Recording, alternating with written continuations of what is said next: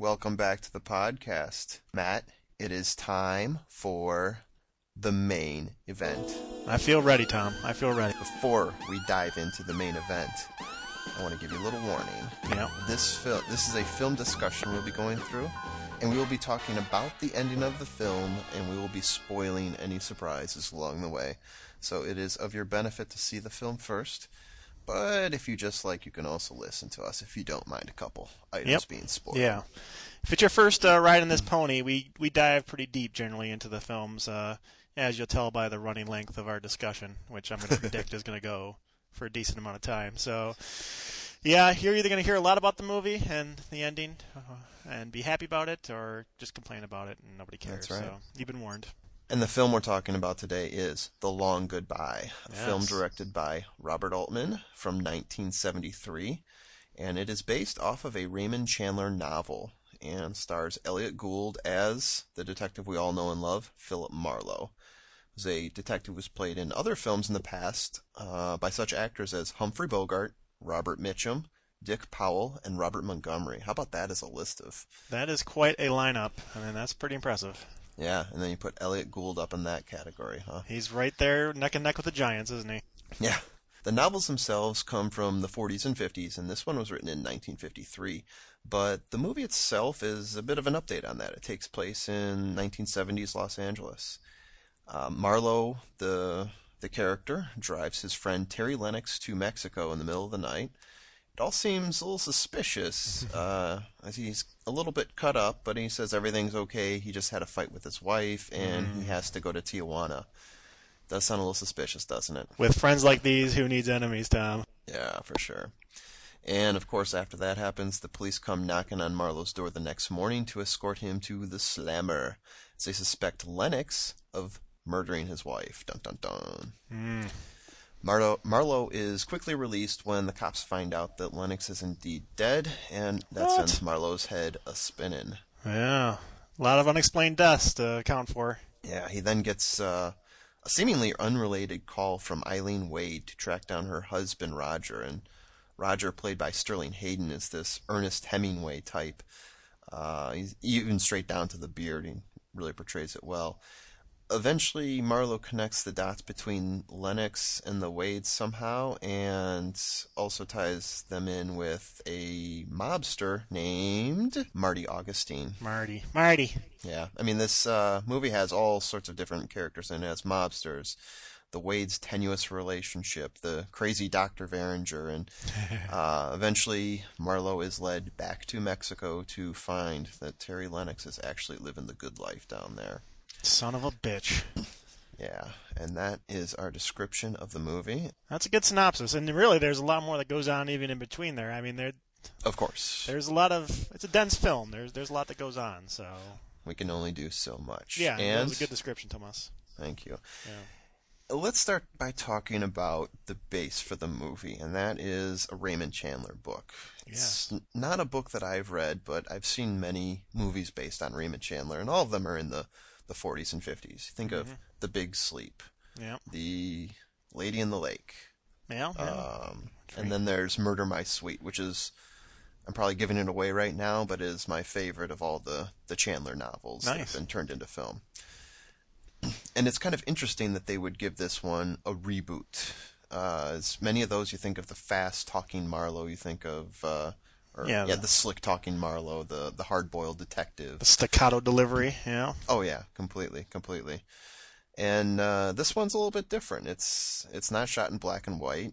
Many of those films were considered film noir because they definitely had this sharp contrast. The blacks are black, the whites are white. You have like these jail bar rows hanging over the villain's face. You have... the smoke coming out. The detective smokes a lot, and these billows of smoke coming out around, giving the film this certain look and style to it. Nice and heavy, bleak and oppressive, I guess would be some adjectives I would apply to typical. Most of which don't apply here to our last goodbye. Right. You see that they pulled in some of these things, right? The Marlowe character, we'll dive into him as well because he goes hand in hand with Chandler. Absolutely. But Marlowe himself, he wears this suit that looks like an older suit. He doesn't necessarily wear the hat. He's got his curly afro. Yeah, he's got the Jufro, as they would say.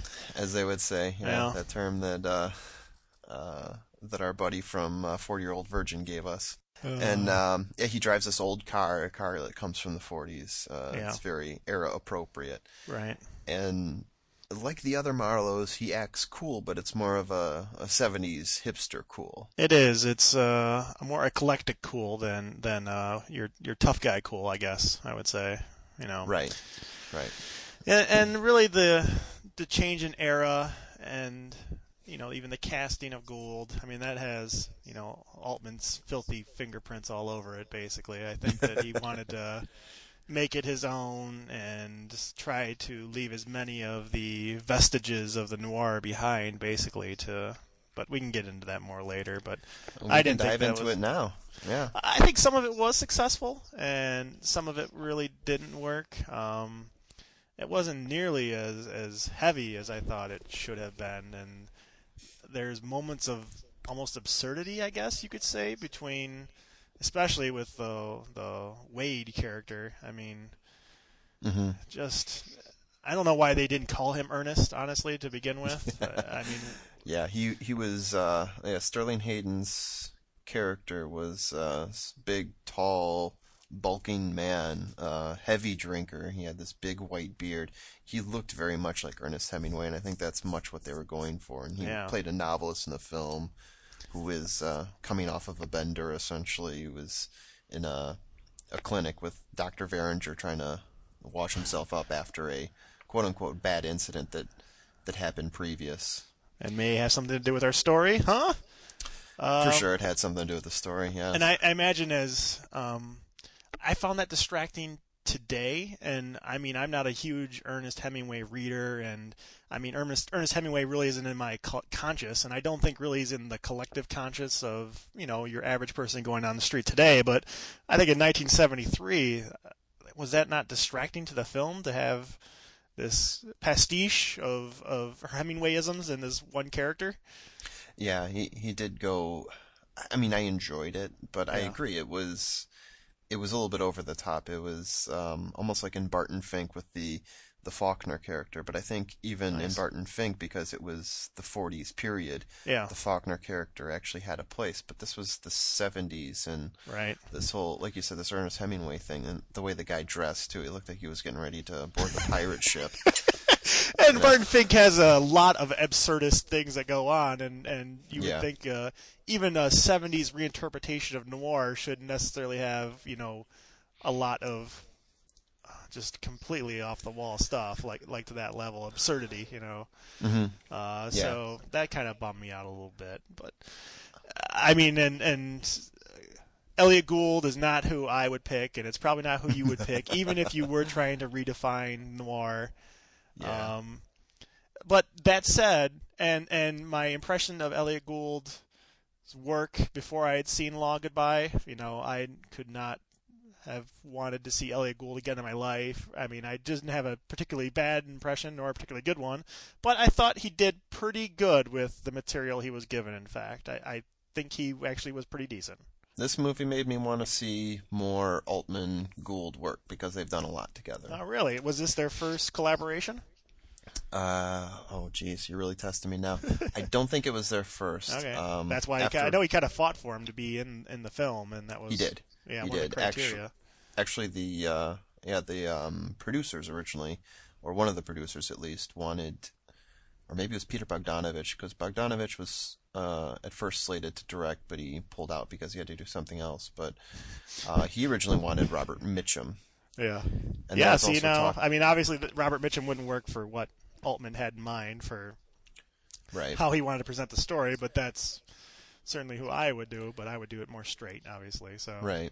And at this point in his career, Elliot Gould was going through a lot of troubles. I think he had a lot of problems dealing with the ups and downs of Hollywood, and he was pretty much out of work. I think he had some psychological issues at the time, or something like that, I read. Kidding. But he definitely jumped at the chance to get it, and as soon as he talked to Robert Altman, and Robert Altman wanted Gould, and he said, "This is your character." He said that, he sort of had goosebumps. The conversation was something he remembered years and years later. That's unbelievable. I mean, I'll give him credit for being an artist with a vision. If you read that script and Elliot Gould pops into your head, then, I mean, good for you for making sure that comes to fruition. I mean, as an artist, but I enjoyed it. It's different though, because you think of Marlowe as being a specific way. You think of the tough guy. You think of the Robert Mitchum, even Dick Powell. Although his movie is the one I enjoy the most, he's even a little bit, I don't want to say wimpier than you would like to see from Marlowe, but you almost think of like the Bogart, the Mitchum. Right. That's who you really want to see. Robert Montgomery, I was laughing when I saw him as Marlowe, but at least you don't have to see his face in the movie. Yeah, Mitchum would be my ideal of Marlowe, Yeah. just in terms of the big tough guy. You know, he can deliver the patter pretty well, and you're gonna buy it. You know, Gould has his moments, and they didn't completely excise all of the witty partay coming from the hard-boiled detective, but a lot of it was neutered to some degree. But what he did deliver, I thought was pretty good.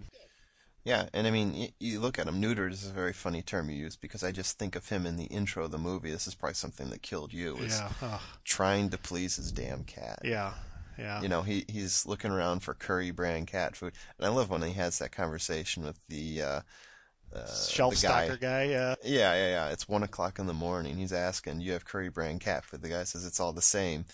He says, "So you don't have a cat?" He's like, "What do I need a cat for? I got a girl." And Marlowe's got nothing to say about that. Yeah. And throughout the whole movie, you don't even get the feeling that there's any sort of romantic entanglement between him or any other female in the movie. And really the only other one would be Eileen Wade. Yeah.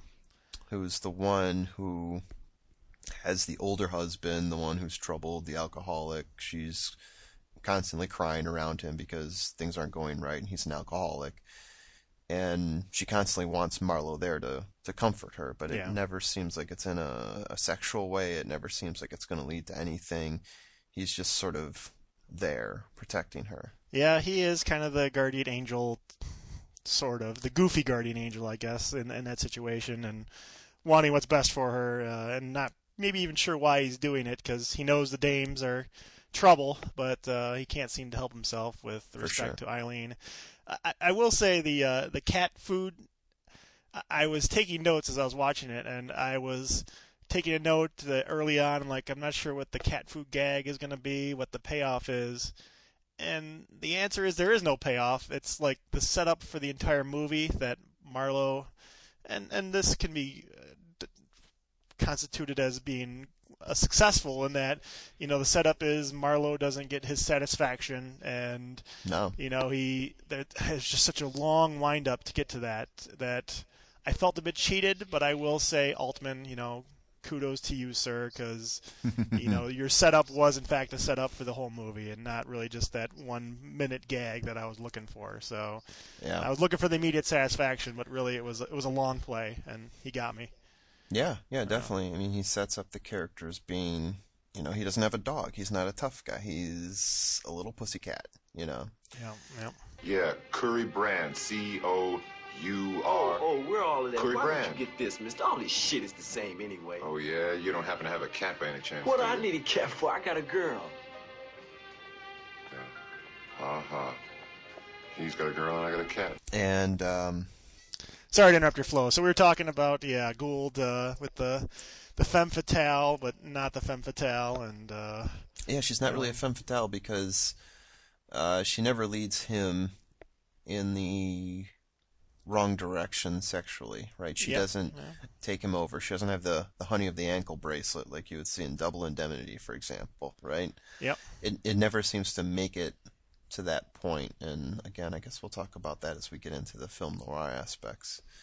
You could say that she acted, relatively innocently and justly, aside from the fact, as I know we talked about before, she did, deceive and intentionally withhold things, but so on one information, hand, more or less, her actions were noble and her intentions were noble, but still not exactly on the up and up, if that makes any sense. Yeah. Right. Oh yeah, for sure. I mean, the interesting thing about her, I watched the movie twice, And it's very hard to tell what her true goals are in this film, right? Yeah. I mean, you think of, let's go back to Double Indemnity. What are the true goals of Barbara Stanwyck's character? Her goals are to, it seems, get money, right? Yeah. Kill her husband, get the money, and, get Walter Neff out of the picture. I mean, there's that spot at the end where she says, "I love you," right as he kills her, whatever. Yeah, She's just yeah. trying to stay alive, right? Correct. Manipulations, yeah. Exactly. It's very difficult to tell in the entire film what the goals of Eileen Wade are. Indeed. Yeah, as a viewer, I mean, you're pretty much desperately want her to leave and get rid of the bad situation, the dude, Hemingway, as I'm just going to call him.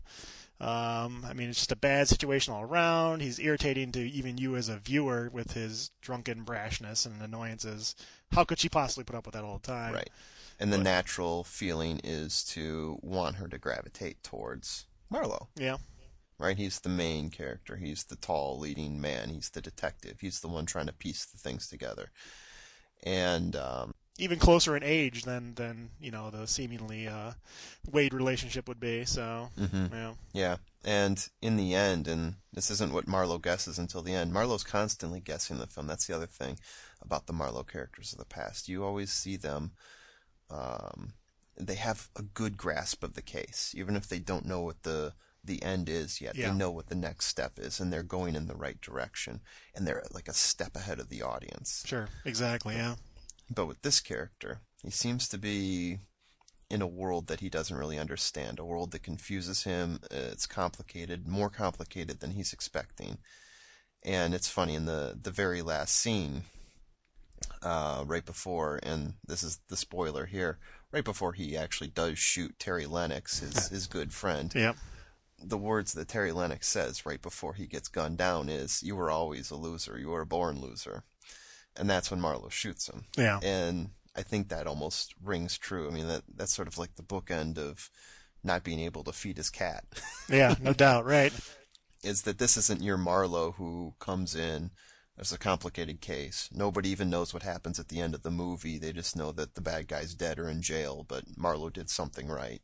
Yeah, I don't think any other characters would call Marlowe a loser in the other movies and get away with it or even really have that come up as a topic of conversation, but it does fit here and it is suitable to, how it's played off and the scenario that he finds himself in. Right. Nobody cares but me. Well, that's you, Marlowe. You'll never learn. You're a born loser. Yeah, I even lost my cat.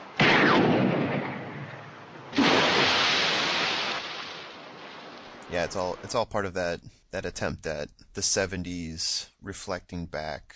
I mean, there's a number of films that fit into what some people call neo-noir. You can go back to Chinatown. You can go back to this film, Night Moves.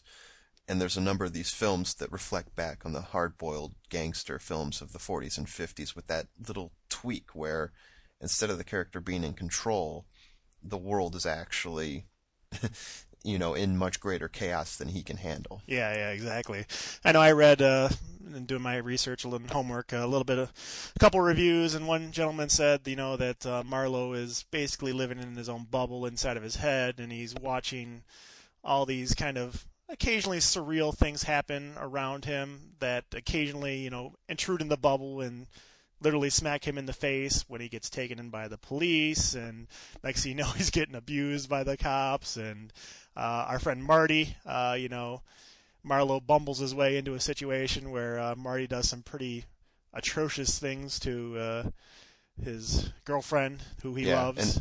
And that's a great scene. That he is, says, that I is love her. I don't even like you. Yeah, that's a good scene, and that was Altman's dirty, filthy fingers that kind of injected that in there, and I guess I will give him credit because at the very least it was memorable and enjoyable.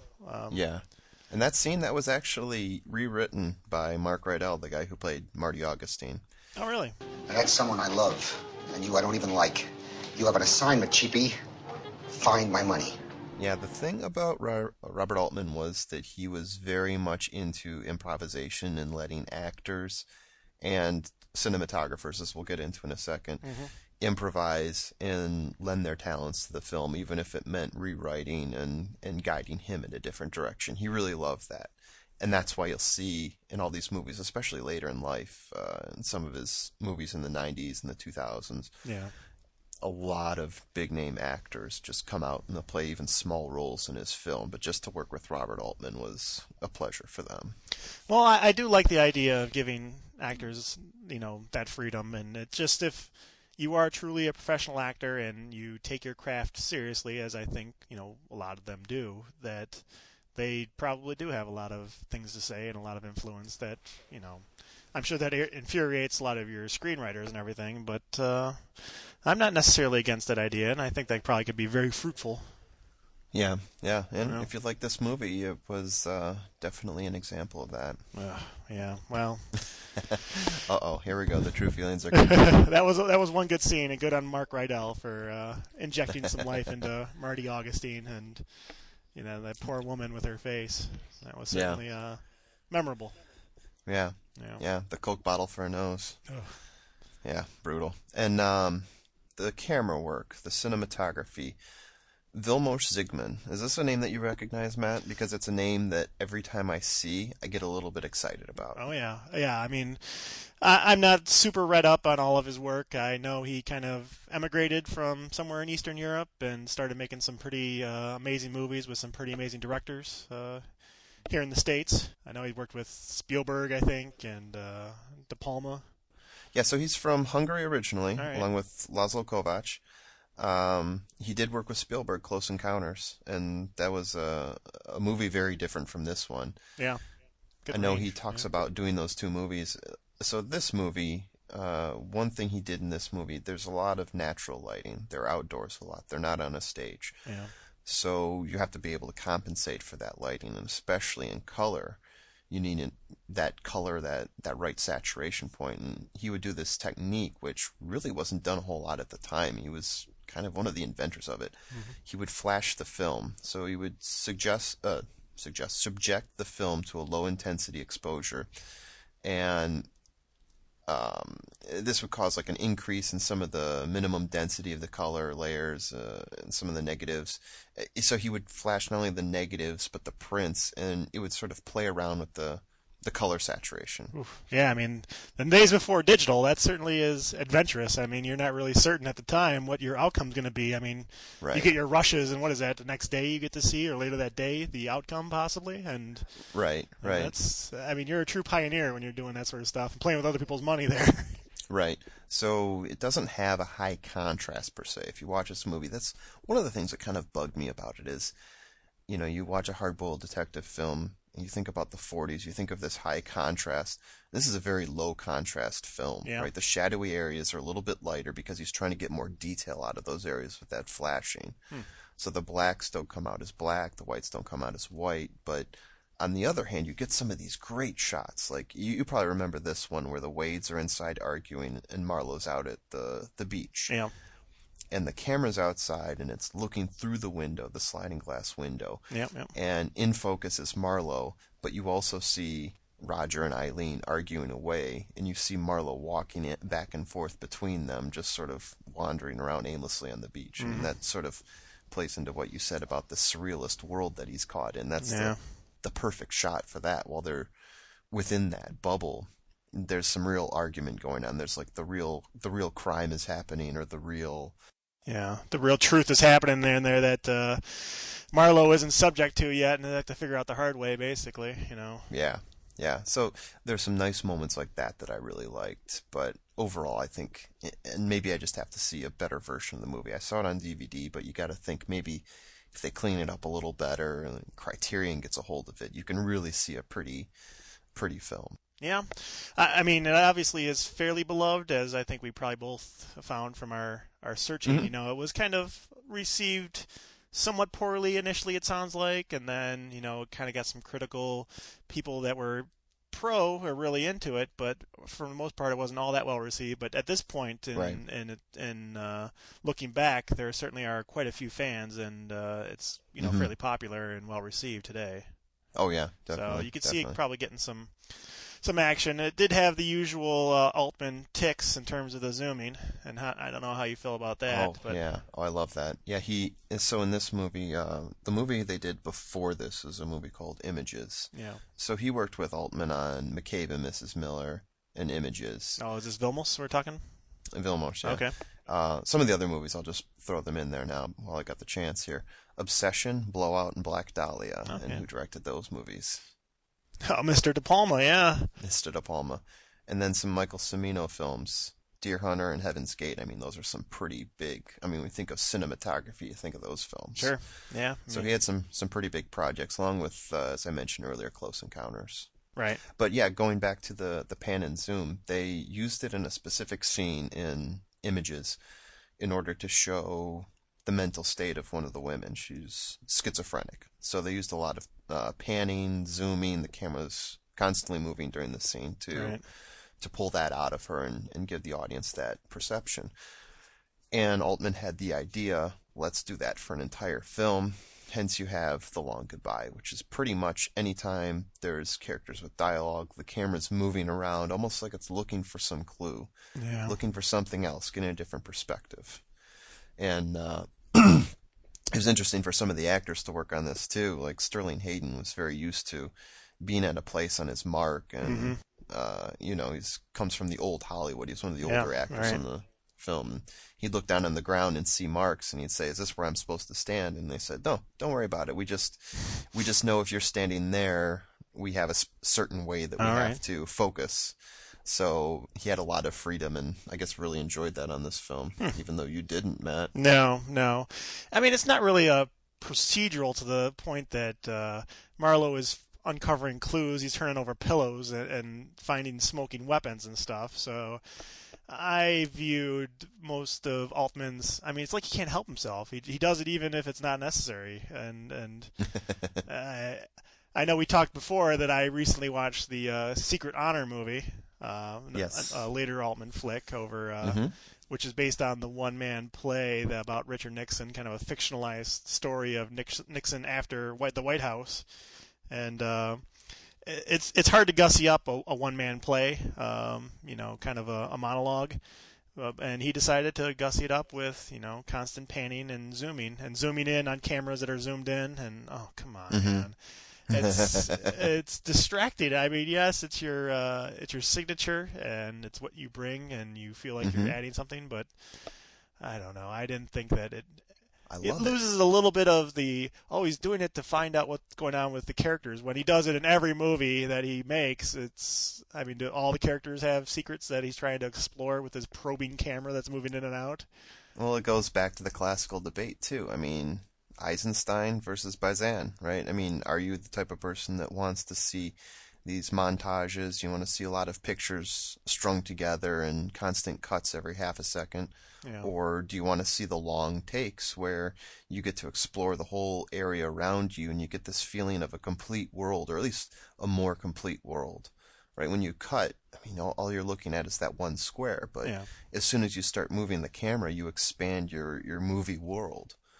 And I think that when you shoot like they did on these locations, I think it brought a lot. I mean, you think of the movie, not the movie, you think about the camera while he was at his apartment, right? He's in his apartment, he walks out.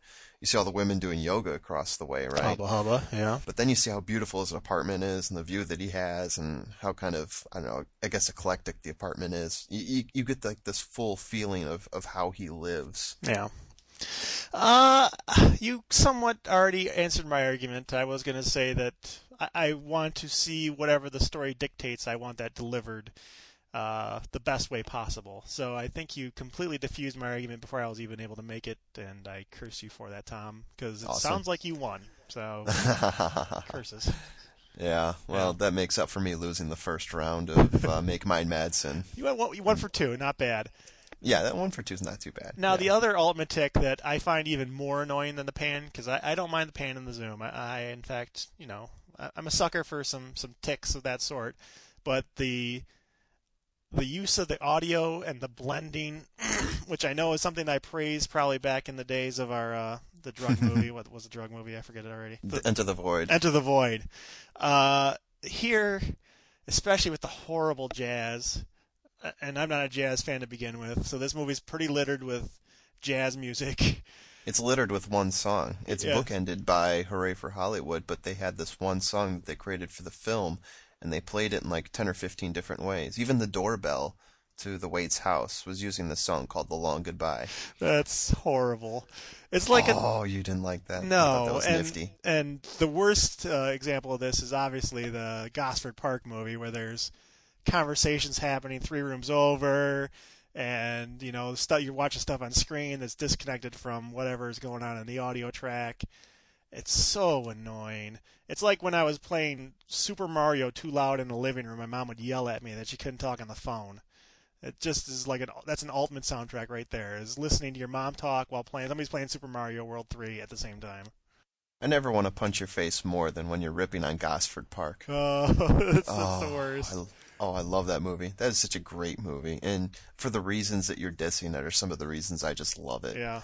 And it's another Robert Altman film, like you mentioned, and it has, it just expands upon what we've seen here in The Long Goodbye and does so in a great way.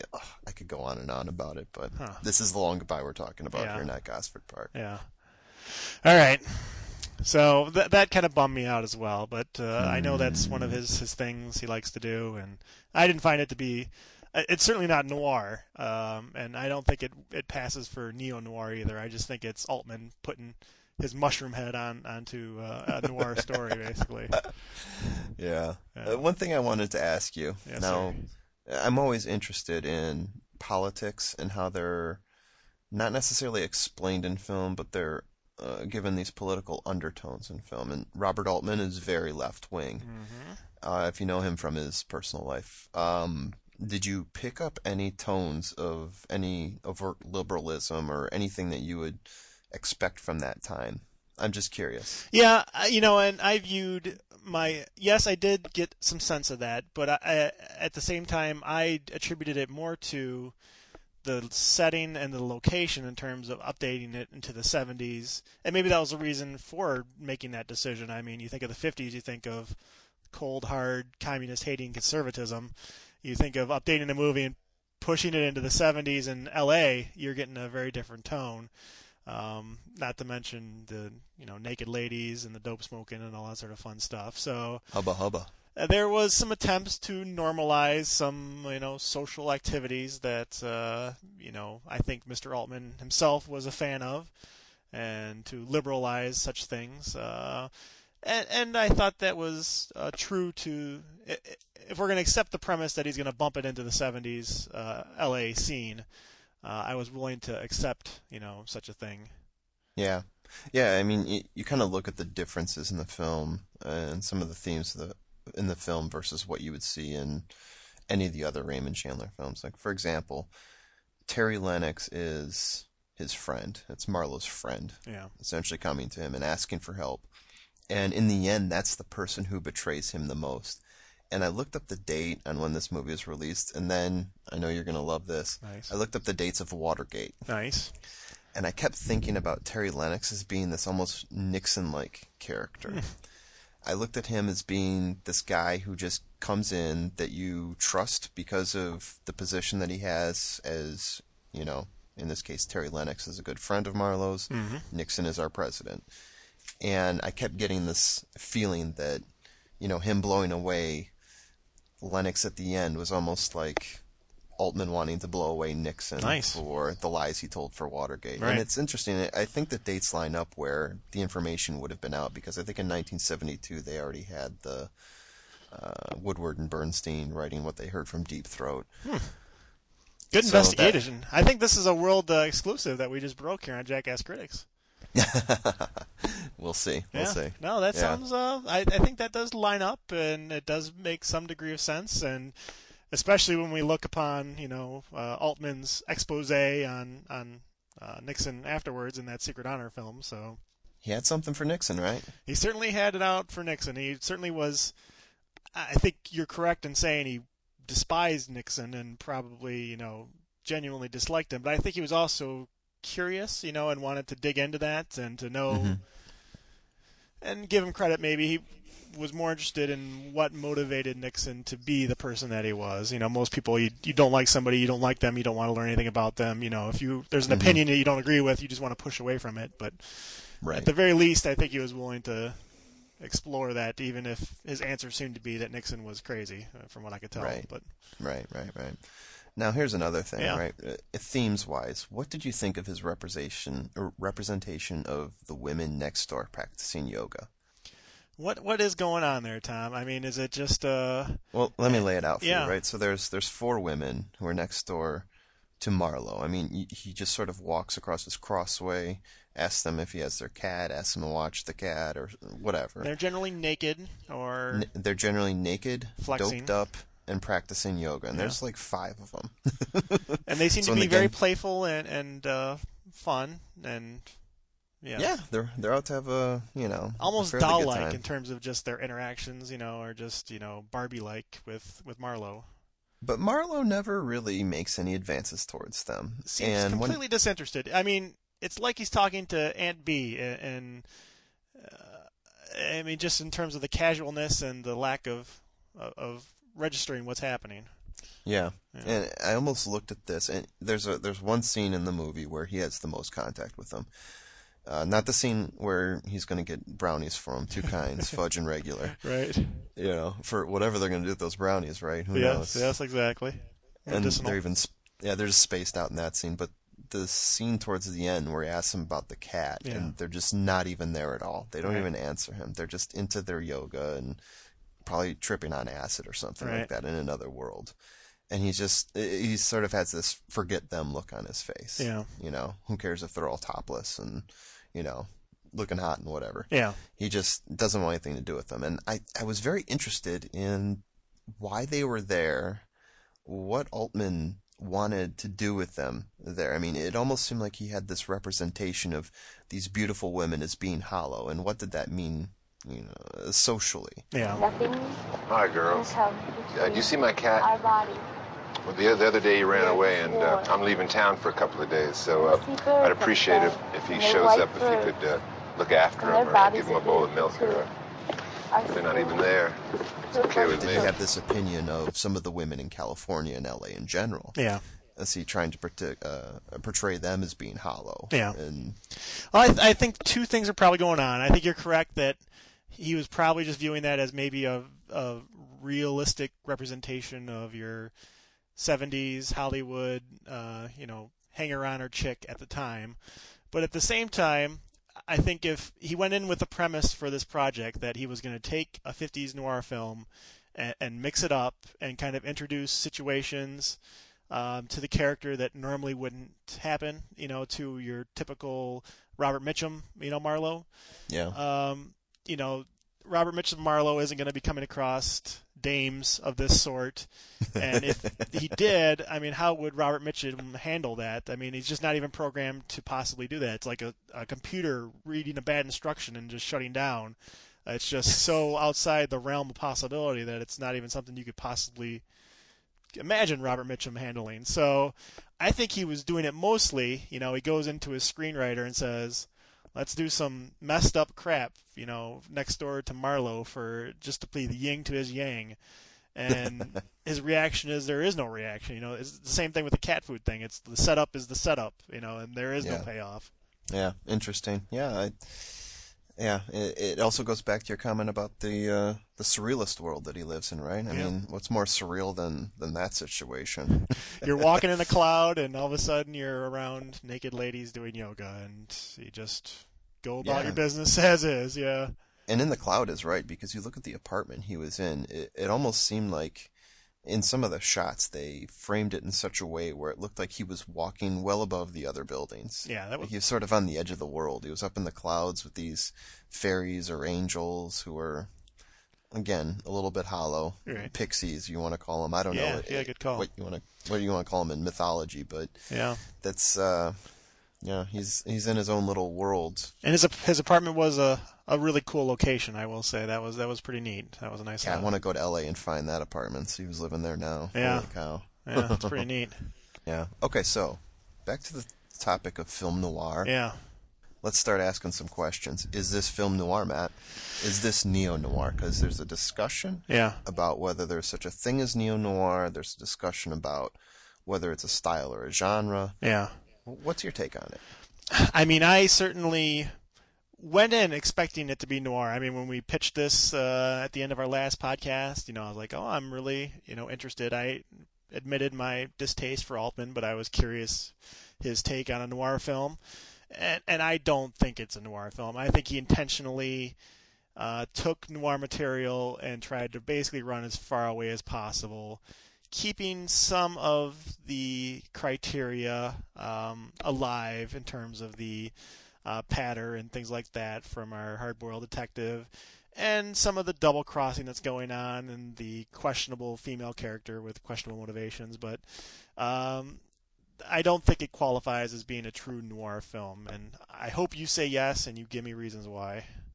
No, I was going to agree with you. I was going to give you different reasons, though. All right. So when you talk about film noir, I say hard-boiled detective film is a genre. Yep. Film noir is a style. Right. And I even look at some of the films that people refer to as film noir, and I think they're either weak noir or they're not noir at all. They're just hard-boiled detective films, so they don't really qualify. I mean, I think of usually like a distinct style that they're shooting with, that high contrast look, but along with that, right, the billowing smoke, the shadows that are thrown, the uncertainty within the story is really big. But the shooting style is usually what I look at for film noir. Also, like you said, you know, the lack of trust around you, the world that seems to be setting up this scheme around you that unfolds in a way you don't expect, and you sort of walk yourself into a trap. Yeah. It usually has these elements to it, and sometimes it's a detective film, but sometimes it's not necessarily a detective film. You can see film noir in a Western, I believe. Yeah, right. So...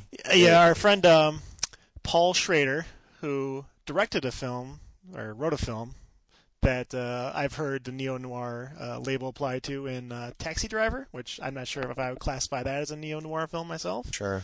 But apparently he wrote a book on notes on film noir in 1972. Yes.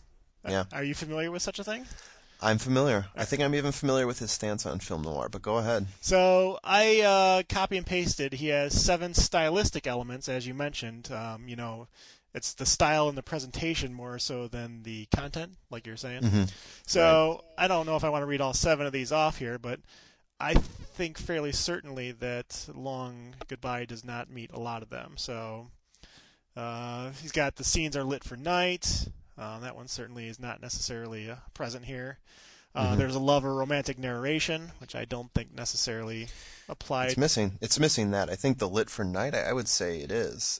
There's a lot of night scenes, at least in the movie, but the lighting is sort of strange. It doesn't come off as the high contrast because of the flashing that Vilmos was using. Yeah, I think that's when the day scenes happen. It is. I mean, all the parties happening and all the scenes, basically, or a lot of the scenes with the Wades, aside from when Mr. Wade decides to walk out into the water. But there's nothing particularly noir-y about that. He just walks into the water and goes away.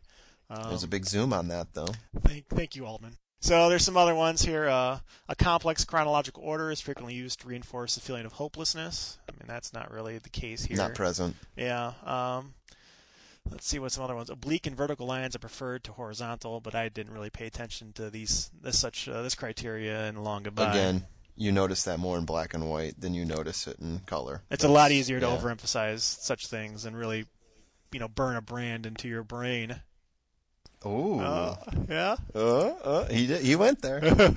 So I thought it was kind of interesting, and obviously I don't think that any one person can say these are the check boxes to make something noir, but if we do follow Mr. Schrader's criteria, I think Long Goodbye fails. But I don't think that necessarily is, would cause Altman to lose any sleep, you and I saying that it wasn't a noir film, so...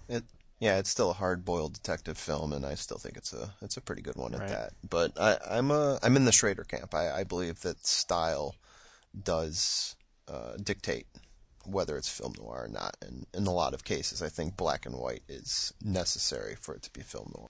Yeah. Another little bit of research. I read an interview with Leigh Brackett, who was the screenwriter. Yes. And when asked for the impression of the book, it was called A Novel Filled with Cliches. And of course. basically, I think by cliches, Lay meant, hard-boiled noir goodness. Yeah. And that's basically what they pitched out, and, the process of distilling the book into the movie, Yeah. One thing I know about cliches are kind of what noir and your detective are about, Mm-hmm. Yeah, one thing I know about the book is that in the end he doesn't kill Terry Lennox. That was something that Lee Brackett actually added. Okay. Yeah, well, and it's something that some benefits for that, yeah. Yeah, something that Altman said, if I'm going to make this movie, the ending stays. It was in his contract. So, another question for you, Matt. Yeah. Did you notice any actors who are possibly making their debut? I mean, there's plenty of them in this movie, but I'm asking you about one in particular. Refresh my memory, Thomas. Who should I have paid attention to? Well, he's a former governor, I guess you would say now, of California. Oh, yes, indeed. And didn't we see him in his underwear, too? Arnold Schwarzenegger. I believe he makes his film debut, or it's pretty close to that. He may have done his Hercules in New York movie before this. He has a non-speaking role in this film, and he has just a crazy, awesome stash going on. I mean, this is one tasty mustache he has hanging from his face. You can only get away with that in the 70s. Yeah, I've got a couple screenshots of him in this movie. So he's one of Marty Augustine's thugs, but he's only in the second scene with Marty Augustine. There's two main scenes. And he's by far the biggest person in the room. I mean, this is like totally juiced up Arnold. Yeah, dude's again, ripped, man. Yeah, crazy mustache going on. And he does take off his pants. He has some yellow underwear on. And he looks very awkward doing it. Like, 'cause there's the scene where Marty Augustine tells everyone to take off their pants because he wants everyone to be naked in front of the mistress that he bashed with the Coke bottle. Because he has some crazy theory about why everybody should be naked in front of her. And it looks like Arnie kind of jumps the gun, and he's sort of looking around awkwardly, like he took his pants down a little too fast, and he's sort of he's pretty eager for it. Yeah, he's taking his time with the undies, and he's like, okay, when's going to be the time when everybody tells us to stop? And there's one moment where his eyes look directly into the camera for about half a second. Awkward. Yeah, we'll have to put that on the website. Yeah, and he's probably looking around for a Latina maid that he wanted to impress with his pants. Oh, obviously. Looking for the ugliest one in the audience. Yes, that is a good call, and I had, for some reason, blanked Arnie's unit and yellow underwear from my mind until you mentioned it, and then it flashed in like a Grateful Dead flashback, popped in my brain in Technicolor. Yeah, there was. It was pretty funny seeing Arnie there. It caught me by surprise for sure, but that was definitely him. Yeah, and he's about 3 men wide of Marty Augustine too, because he is pretty jacked up there. Holy cow! Yeah. Oh yeah. He's huge. We'll post that picture on our website. And then there's the guy who does the impressions. He does an impression of Barbara Stanwyck that's directly out of Double Indemnity, which is something we mentioned earlier in the podcast. Right. He does Jimmy Stewart, Cary Grant, and Walter Brennan. Sorry, Cary Grant. I think I said Cary Brent. I was reading one step ahead there. Yeah. And again, that was sort of a throwback to the old Hollywood. It was a throwback to the old 40s noir or hard-boiled detective films that Altman was trying to pull off here. Yeah. I've been working on Barbara Stanwyck. I'll show you. All right. I don't understand. I don't understand it at all. I've never understood it, Walter. I just don't understand why I don't understand it all. I don't understand. You're gonna be all right. Nina Van Pallant, who played Eileen Wade. Yeah. Before she did this, she was the mistress of Clifford Irving. Do you know who Clifford Irving is? Oh, yes, the book faker. Yeah, you got it. The guy who wrote the fake biography of Howard Hughes. I thought that was kind of interesting. That is interesting. And our good boy, we already said reference Kill Bill once in this podcast. Yeah. Let's do it one more time. David Carradine. He's the guy who talks to Marlowe about smoking joints in the joint, so to speak. Really? He's the crazy guy sitting there. Yeah, it didn't even sound like him when you think about what Bill sounds like in Kill Bill.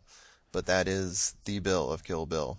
No kidding, huh? Yeah, uncredited. I did not know that. Yeah, small role. Yeah, pretty cool. And as we said before, the song "Long Goodbye," created by John Williams, and I think there's someone else who may have had a credit on that. But this is yeah. played multiple times in the film. There's the Muzak in the grocery store.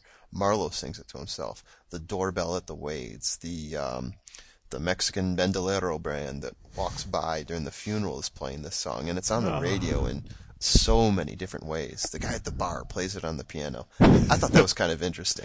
The guy at the bar. I made a note that if you ever tried to hold a conversation with me while you were playing the piano, I'm just going to walk out on you. That's my new rule. I didn't realize I needed that rule, but apparently people try to hold conversations while they're playing the piano, and I'm going to draw the line there, Tom. Our friendship does not extend that far. Luckily, I don't play the piano, so. Yeah. Lucky for us. I did note that the fish or the steaks were 85 cents, too, at the piano playing bar, so. Oh, wow. Good for Marlowe. Hey, I'm always interested in the price in old movies like that. Yeah. It was see the price steak and of chips, gas. 85 cents on the wall, so. Oh, baby. That sounds good right now. Yeah, that does sound good. You're right. All right, Matt. Back to Yes. our playbook questions here. Who do you party with? Who do I party with? I mean, Marty Augustine, I mean, he's like that crazy friend that when he goes crazy, he goes too crazy, but he seems like he's not that bad of a guy. And, you know, he's just really wild. You never know what he's going to do next, which is kind of bad when you're, you know, nearby. And he has people that could kill you, so does it sound like I'm talking myself out of Marty Augustine? Yeah, you talked yourself into and then out of Marty Augustine pretty quickly. I mean, he makes an impression as well. He's definitely one of the cooler guys in the movie. So I'm going to stick with that. That's my final answer. I'm going to party with the old man at the entrance of the, what's his name, Lennox Estate. The old man. The old guy who's doing the impressions. Oh, He's doing all these great impressions. We'll probably be talking about movies for, an hour and having a couple drinks, and he'll be like throwing his Bogart at me. Oh no, I can one up you. Let me do this. Yeah. Hey, I'll party with the old guy. That's a good point. He won't stab you to death either. So I mean, you got that going for you. Yeah, at this point in my life, I'm looking for safety. Exactly. The people I party with. Yeah. Okay, which Marlowe? Eileen, by the way, ahead. not too bad looking. I mean, certainly. The old guy. MILF material. The old guy. Oh, right. The old guy is MILF. No, okay. Eileen, the Mrs. Wade. Mrs. Wade. Oh. Mrs. Wade, not unattractive. So if Marty starts going crazy, I go party with Eileen. I thought you were saying the old guy who works the gate is MILF material. Well, maybe when he starts doing the right impression. Yeah, he had a Barbara Stanwyck that was spot on. It was spot on. To die for. I closed my eyes. And yeah. Walter, you gotta believe. Yeah, he was. Sold. He was mixing it up. Yeah. Okay, which Marlowe was your favorite?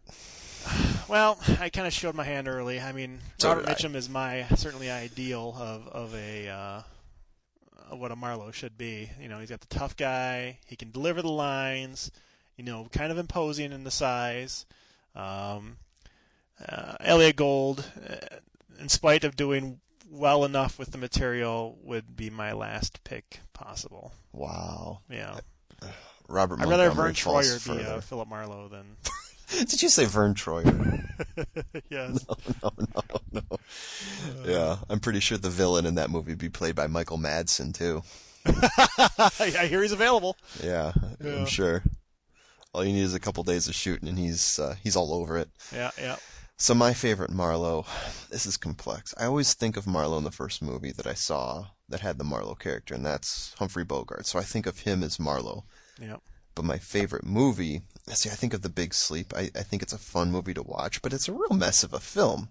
Yeah. Historians mention it's a mess of a film. They say that, people didn't even know what the ending was supposed to be. It was recut later. Scenes were added in to put more Lauren Bacall, Humphrey Bogart scenes in the movie. Yeah. I always think when people talk about this as a great film, it's fun, but I don't think it's great. I don't think you can call it great. Yeah. But, but I think of Humphrey Bogart as being Marlowe, and I think of Murder, My Sweet, the movie with Dick Powell. I just think that that's a great movie. It's it may be an underrated Marlowe film. So your love of the movie even extends then to the character that happens to be the actor representing Marlowe in that time, basically. Yeah, he's not the person that I picture in the role, but I think he did a good job. I'd still rather see Bogart in that role. But the cinematography in that movie is just brilliant. I mean, maybe we should do a podcast of that soon.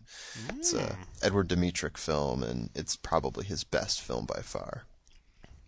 Wonderful film. That's a nice seal of approval. T-Blaine. For sure. All right, Matt. Yeah. Where did the cat run off to? Answer the question now. Why are you asking me? I didn't hide the cat. Because that's the officer before me. No, obviously, the cat ran over to where all the naked ladies were, because that's I think so. Probably where I would run off to and hang out. And they got brownies, so you're going to be able to eat. Yeah, that's true. You can probably pee wherever you want, because they're too out of their mind to know and care about anything. Yeah, there's a good double entendre that you're avoiding. Yeah, I'm not going to go there, because it's already on all of our minds. So I think that's where the cat went and hung out. And really, I mean, going from chain-smoking gold over to the collective of ladies, I mean, that's a nice little upgrade there. I think Marty Augustine probably has the cat. Wow. You know why? Because, he's getting ready to milk Marlowe for all he's worth, right? Yeah. He's getting ready to, as he said to his buddy, "You're a moil, you do this," right? Or "Your father's a moil." That's what he said. Yeah. What if that doesn't work? What if that doesn't get the money? He pulls out his trump card. I got your cat. Morris is right here, punk. Yeah. Now where's the money? You're really thinking in film. You're a devious little character, Tom. Yeah. I just came up with that too. I didn't even think about that until now. Yeah. But it's so obvious to me right now. That was just cut out. That was on the extras on the DVD. Yeah. Marty exactly. pulling the cat out of a bag, literally. Yeah. He's like, we should probably give this back to Marlowe. Yeah, maybe not. It'll ruin the ending of the movie with this cat. Still exactly. Yeah. Put it on his doorstep while he's in Mexico. Yeah. Okay, put yourself in the shoes of aging drunken writer Roger Wade. What is your next great novel? I think you write autobiography. Isn't that the obvious choice? I mean, you make up stories about how you went whaling and how you're fly fishing in Montana. Yeah. And killing bison with your bare hands. Making sweet love to your wife underneath a waterfall in Cambodia or something. Yes. Alternatively abusing and then, making sweet love to Eileen. Yeah. I mean, that's where the goods are. I mean, it's going to be hard to top that one with any of your fiction. Yeah. I would think. I'm also going nonfiction as well. I'm going self-help book with Dr. Phil. It's going to double up on that one. He would have to stay sober long enough, and being around Dr. Phil would make even a preacher want to drink, because that guy's pretty annoying. I could take that back, though. Maybe he does the book with Dr. Veringer, who we didn't talk too much about on the podcast. But and that is a shame, because Dr. Veringer is a crazy cat, I would say. That dude's pretty out there. Yeah, for a guy who's about 5'3", he sure slapped the crap out of Sterling Hayden, who runs about 6'5", probably 230 in this movie. He was a pretty big guy. For whatever reason, I wrote down Dr. Veringer Muddy Mouse. Just, I think his white suit and with him applying the beat down and being so tiny, it reminded me of like Mighty Mouse trying to jump up in the air and attack bad people. I think Roger even called him that once in the movie. He called it a number of different names. Yeah. Yeah, 'cause, I mean, it is dang fitting. He's just so tiny. God. Yeah. All right. So, which one of your friends would you likely shoot in the face? That's our last question. Boy, that's a tough one. I mean, we've all had incidents with friends that they likely deserved at least a little shot, a half shot in the face. Yeah. But I'm going to go the high road and be the Elliot Gould type. Well, I guess he did shoot his friend in the face. But aside from that, he was kind of mellow and easygoing. And that's generally how I am. I haven't been put in a position yet where a true shot in the face has been required. Not even a punch in the face, really. I can think of a few people we played poker with in the past that we could probably shoot in the face, but I wouldn't call them friends. Yeah, good call. Yeah. Not the close ones, the acquaintances. The friends of the friends, yeah. Friends of the friends who somehow got in the house and started pulling out cards and making a full house when there probably wasn't one to begin with. Yeah, at least shoot a pinky finger off or something there. Yeah, that's a good point. Let me ask you a question, Tom. Yeah, hit me with it. You're more familiar with Mr. Altman's output. Am I correct in saying that he directed The Gingerbread Man? And is that a neo-noir film? And I may be putting you on the spot there because the answer is no, but... You are putting me on the spot. Yeah. I can't remember if he directed that or not. If I remember correctly, that's the one with Kenneth Branagh in it? Yeah, that sounds about right. You know, Robert Altman is an interesting cat, I would say, because he's directed a lot of movies, and usually when there's a large director, a very popular director, someone of his ilk, where you can tell when it's somebody, right? Yeah, right. I usually follow and know what the films are, and yes, he did direct Gingerbread Men. Good call. Okay. Usually follow the films that he directed, and you sort of don't miss a beat. You see one and you know, okay, that's an Altman film. But man, there's just so many that he's directed, even recently, that I don't attribute to him, or I don't. Right. Yeah, I don't really match up with him. Like 1996, he directed a movie called Kansas City. I don't even know what that's about. Yeah, other than maybe Kansas City. Yeah, and of course there's Dr. T and the Women, which is a film that I will not be seeing anytime soon. Are you serious? I am serious. Richard Gere, Dr. T and the Women. I've had nightmares about it. I know the cover. Yeah. Oh, I clicked on it now, and I'm already getting a little scared. Terrifying. Yeah, so I was kind of curious. I want to say I saw that, but I don't recall, and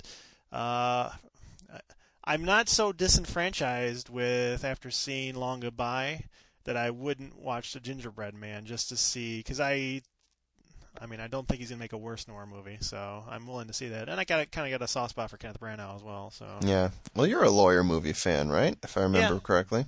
Yeah. This one has Famke Janssen in it. Famke Janssen. Robert Downey Jr. Yeah.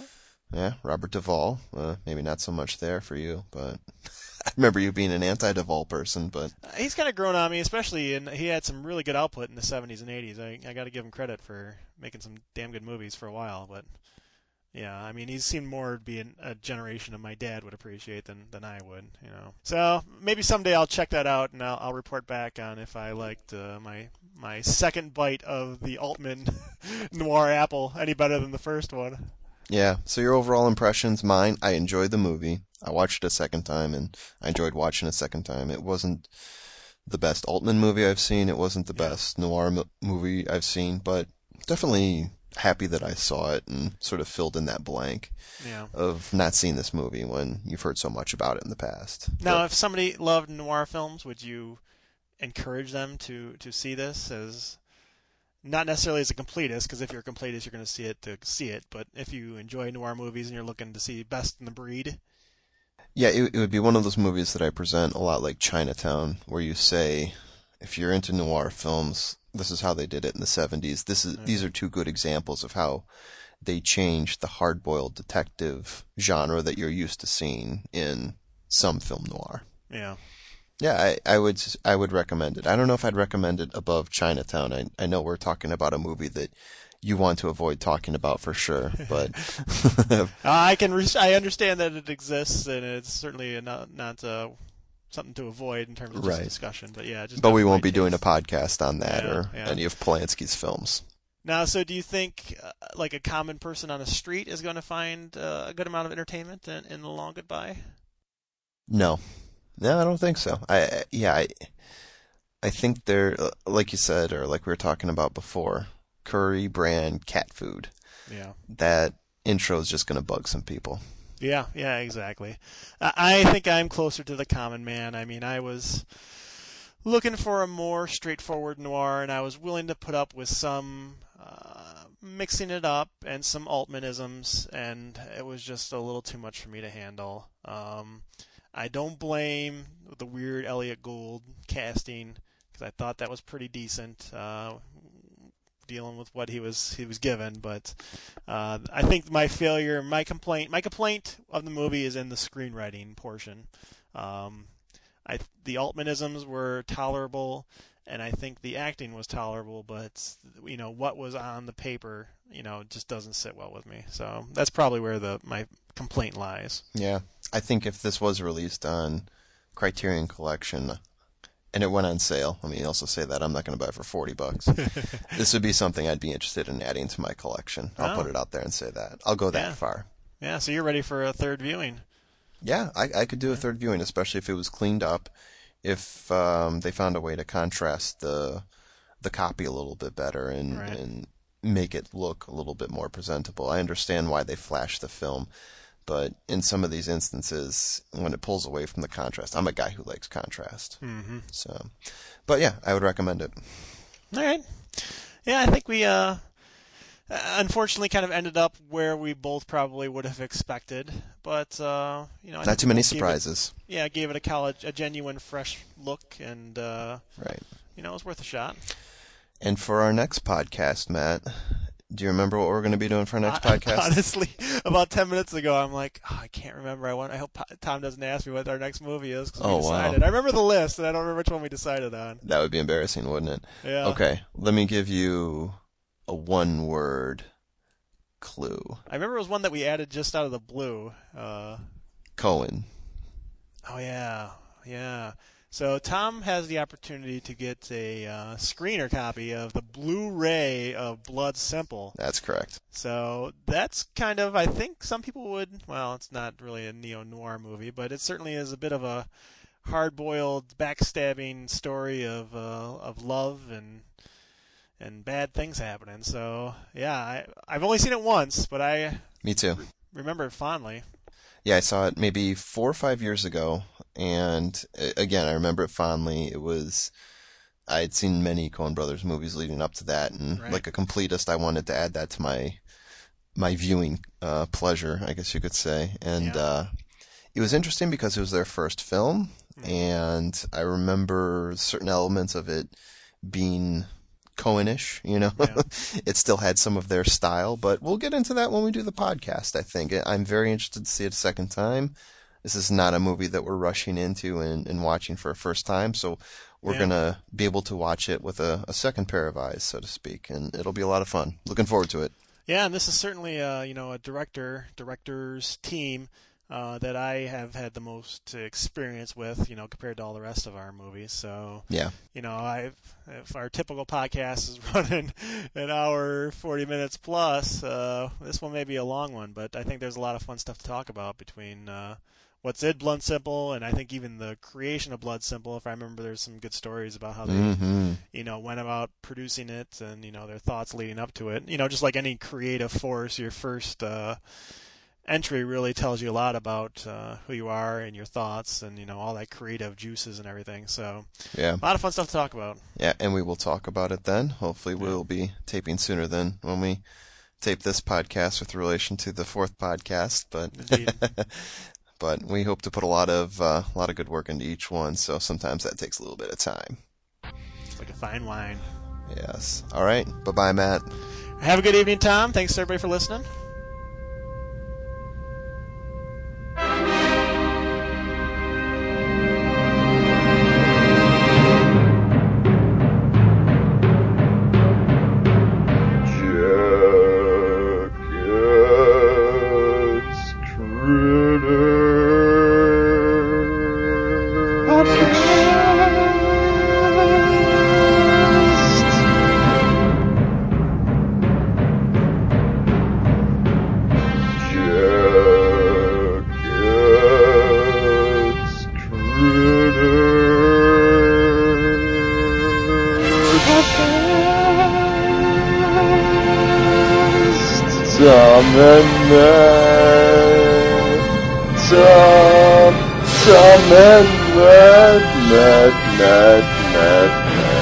Tom and Matt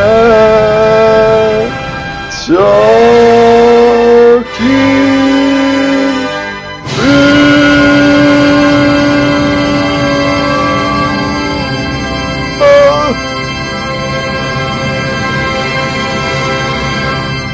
You suck, you jackass.